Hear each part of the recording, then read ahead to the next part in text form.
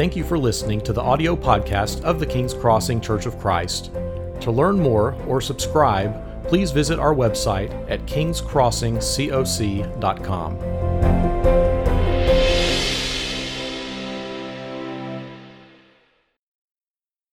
I have much to write to you, but I do not want to use paper and ink. Instead, I hope to visit you and talk with you face to face, so that our joy may be complete. The children of your sister, who is chosen by God, send their greetings. Yeah.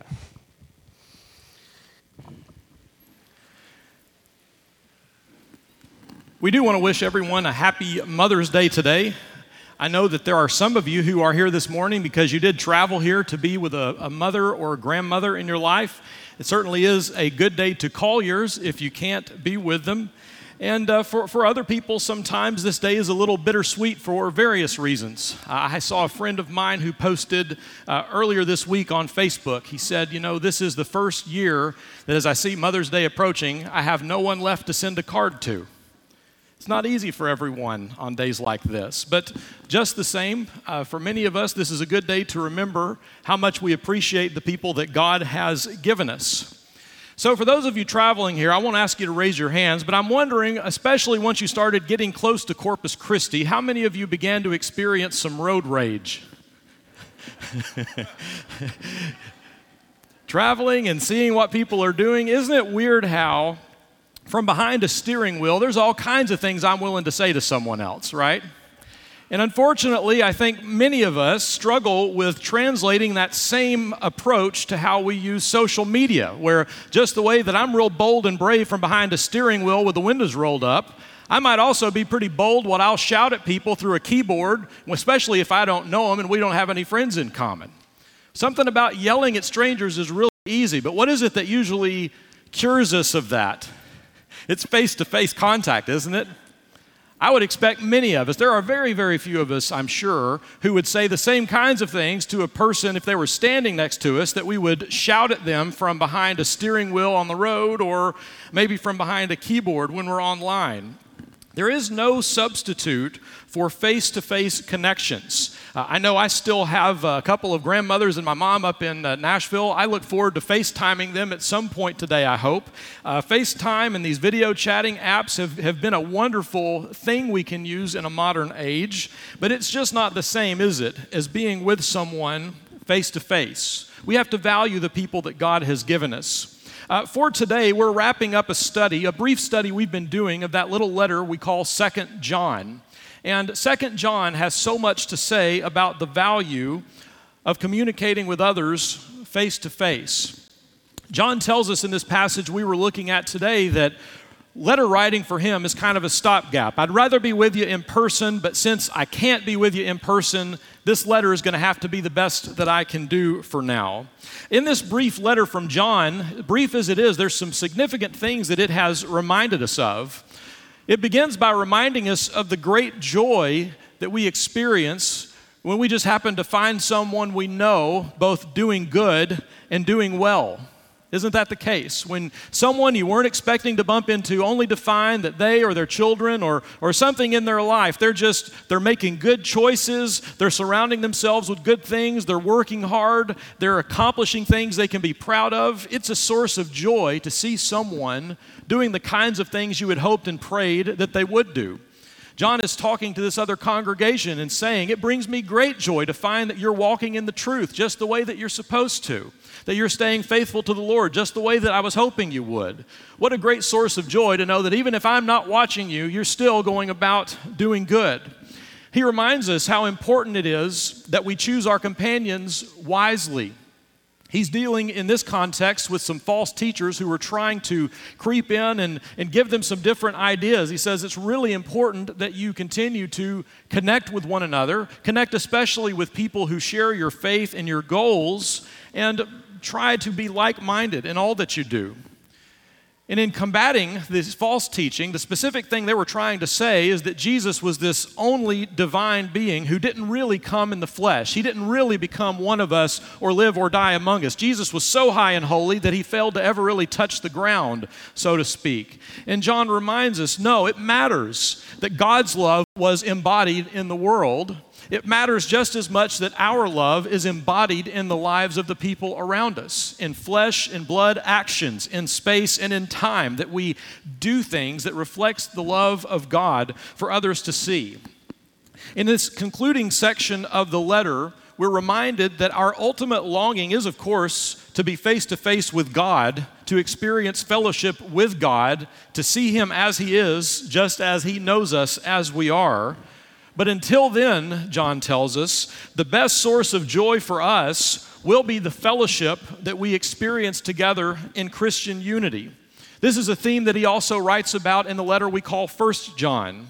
It's an ongoing refrain in his writings, the importance of unity and love. For example, he says in 1 John chapter 1, "We proclaim to you what we have seen and heard, so that you also may have fellowship with us." So they're speaking truth, right? The truth claims they're making are significant. He says, "And our fellowship is with the Father and with His Son, Jesus Christ." This message we preach is directly from God. But I love verse 4 where he says, "We write this to make our joy complete." The best source of joy he can imagine in this life is the joy experienced through Christian unity. So several themes that emerge just in those couple of verses. We see the value of face-to-face contact, like what we've been talking about. Even in speaking about Jesus himself, John is quick to point out in his letters and in his gospel, I'm writing about something that I saw with my eyes and I touched with my hands. This is what I'm proclaiming to you concerning the word of life. We are eyewitnesses of the man, Jesus of Nazareth, who we're convinced is the Son of God, is God in the flesh. But we're also eyewitnesses of the power of God's love when it's acted out in the Christian community. We also have seen the power of compassion and mercy and how it changes and redeems people's lives, both their souls in eternity, but even now, to have a life that's rich and meaningful and for a purpose that isn't wasteful or neglected. He says we have real fellowship with the Father and with the Son. We're reminded of that each week as we take communion, the real connection that we have to Jesus Christ. And he says, we write this to make our joy complete. You could say that in the mind of the New Testament, there is no idea of perfect joy outside of the joy of fellowship with one another, especially the fellowship we enjoy together with the Father and the Son. How do I find perfect joy? Well, it has to involve other people, and it's found in unity, especially unity within Christ. So sometimes what we battle, something that's an obstacle for us as we seek unity, is that when we're apart and we can't see each other face to face and we can't be around each other, what starts to happen is that in our minds, we form these kind of straw man versions of other people where the person in my head isn't necessarily completely like the person that I actually know or would be interacting with. Usually this goes in one of two different directions. On the one hand, sometimes we might romanticize someone who's not around. So you start treating them in your head like they're something way better than they ever were. This can be challenging sometimes when you've had to follow in the footsteps of someone who's a legend, and then everyone starts telling you how great they were, and you're going, there is no way in the world anyone was actually that great, right? You have those experiences? Sometimes we can just perceive someone in our heads in a way that might not be realistic.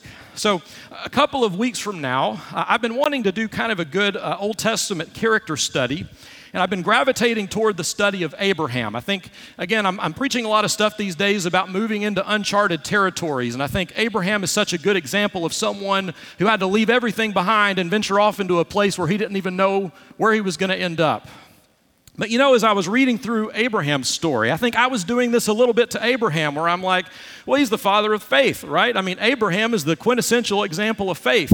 And then I start reading some of the things he did in his life. I'm like, well, he really botched that one up, and look what he did to his wife there, and look at the risks he put her in, and man, I don't like how he handled that one at all. You know, it's amazing how Scripture lets people remain flesh and blood.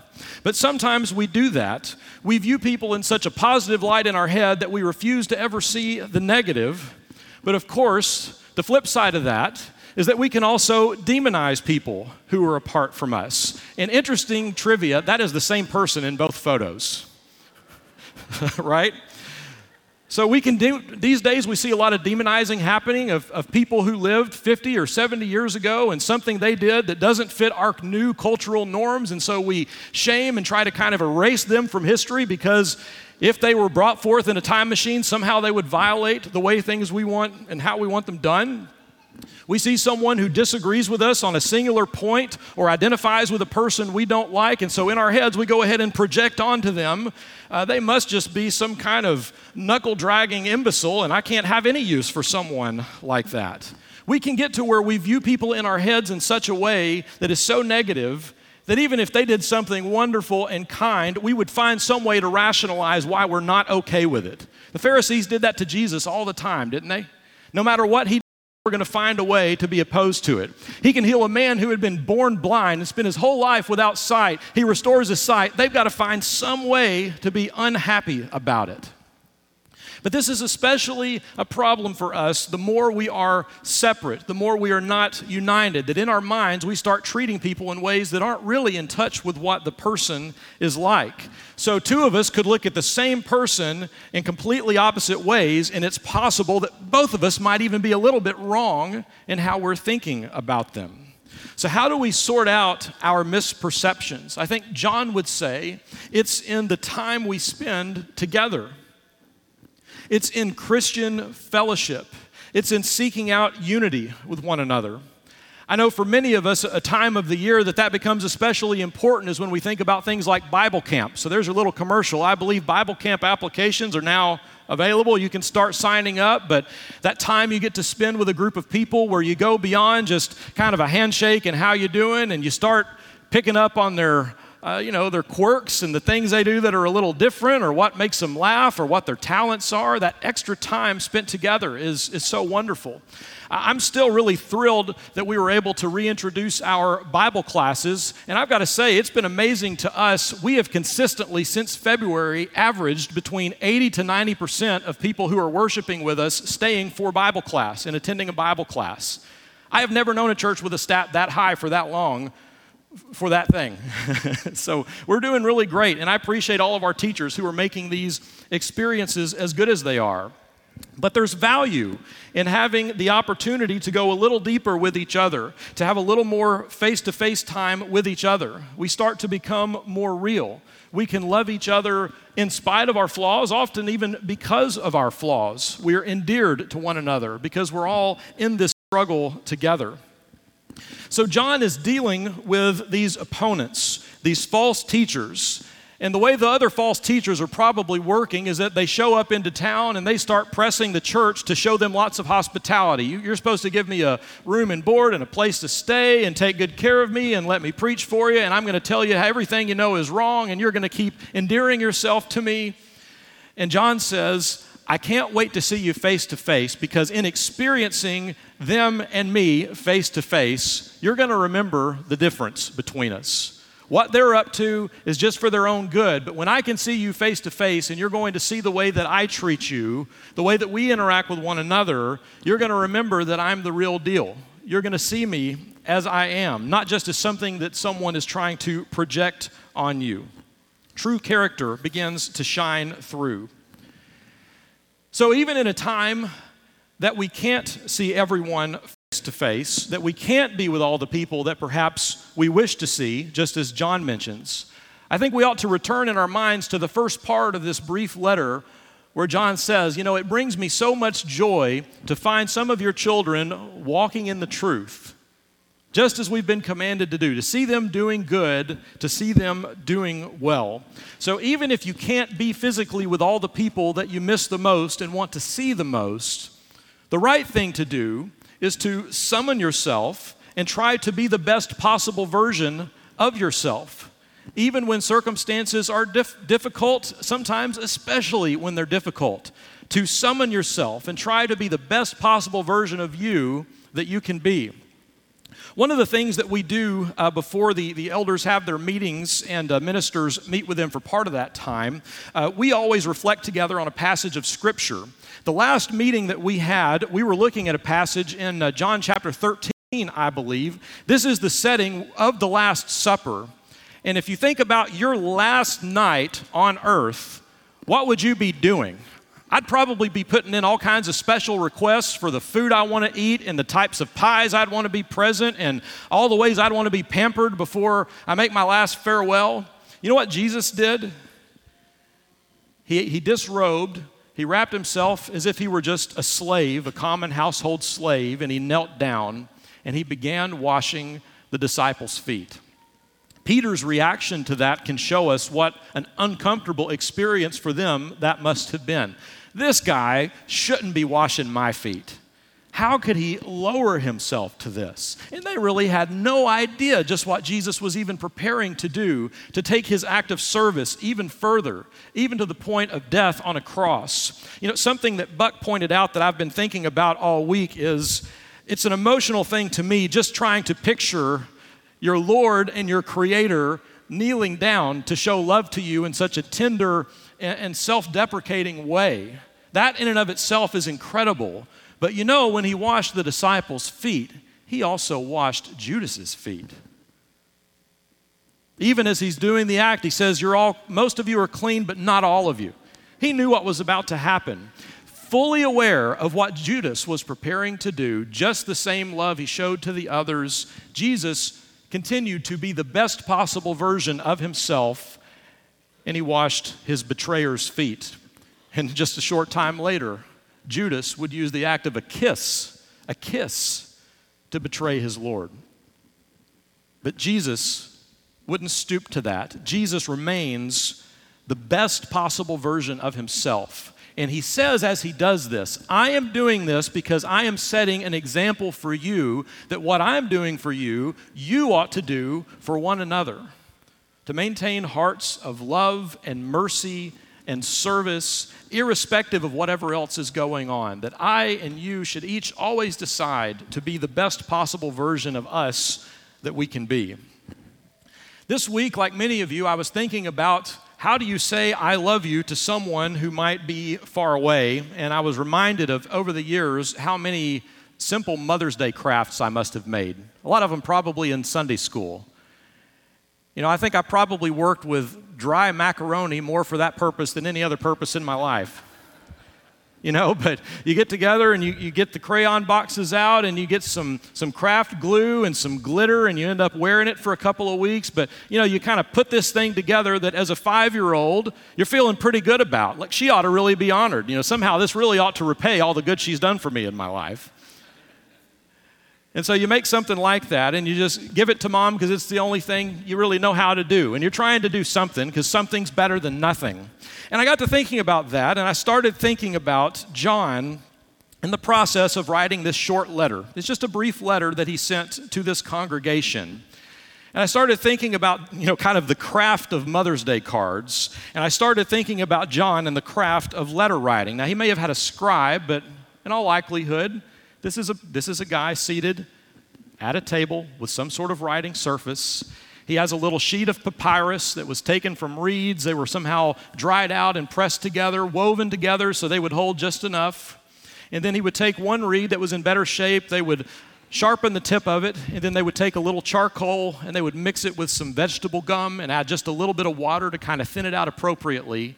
And I thought about him sitting there and crafting out a letter to this church.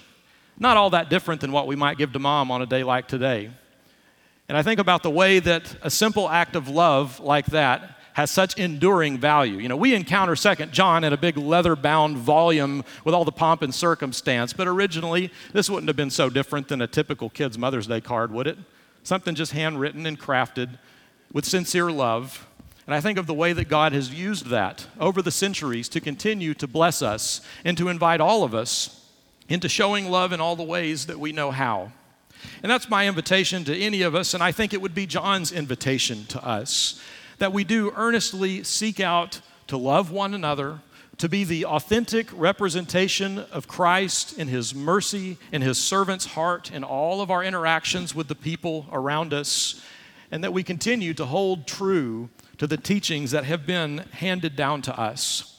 One of the things that we always do is that we make time in our worship service so that if there's someone who has a need, you have an opportunity to talk to us. And so you may have a public response you're wanting to make where you would like to have the church pray over you this morning. It's an uplifting experience. We're happy to do it. Maybe this is the day you recognize you want to name Jesus as Lord in baptism. That's something we are more than happy to do with you. Sometimes you might have a bit more of a private request. And so in just a minute when we sing, we're going to have a couple of elders up here at the front. So if you have more of a public response, you can talk to us. Or it might be the case, like a few of you have, that you just want to talk to someone kind of discreetly. And so we'll have some elders along the back that you can approach. One other thing that we've started doing for this week, it has been really hard from the office's perspective knowing how to follow up with people because we don't do attendance cards or those attendance notepads, and we haven't been able to do those in over a year. And so we're going to go a little techie on you. You can always send us an email or talk to us, but there's a QR code. It should work if you use this screen. But if you look at the back of your bulletin, we're going to continue from week to week to leave that QR code on the back of your bulletin. The way that you can use it is that you turn on the camera on your phone, and when you focus the camera on that QR code, it'll pop up with a little link. When you touch the link, it'll take you to a brief response form, much like an attendance card. So if there's a prayer request that you have, if you're wanting someone to study the Bible with you, if you just have some question about anything at all, that's another way that you can respond. But we're just trying to find ways that we can engage each other because it has been a hard season in that regard. So this morning, whatever your needs are, if there's any way that we can help you, we would invite you to respond in whatever way is best for you as together we stand and sing this song.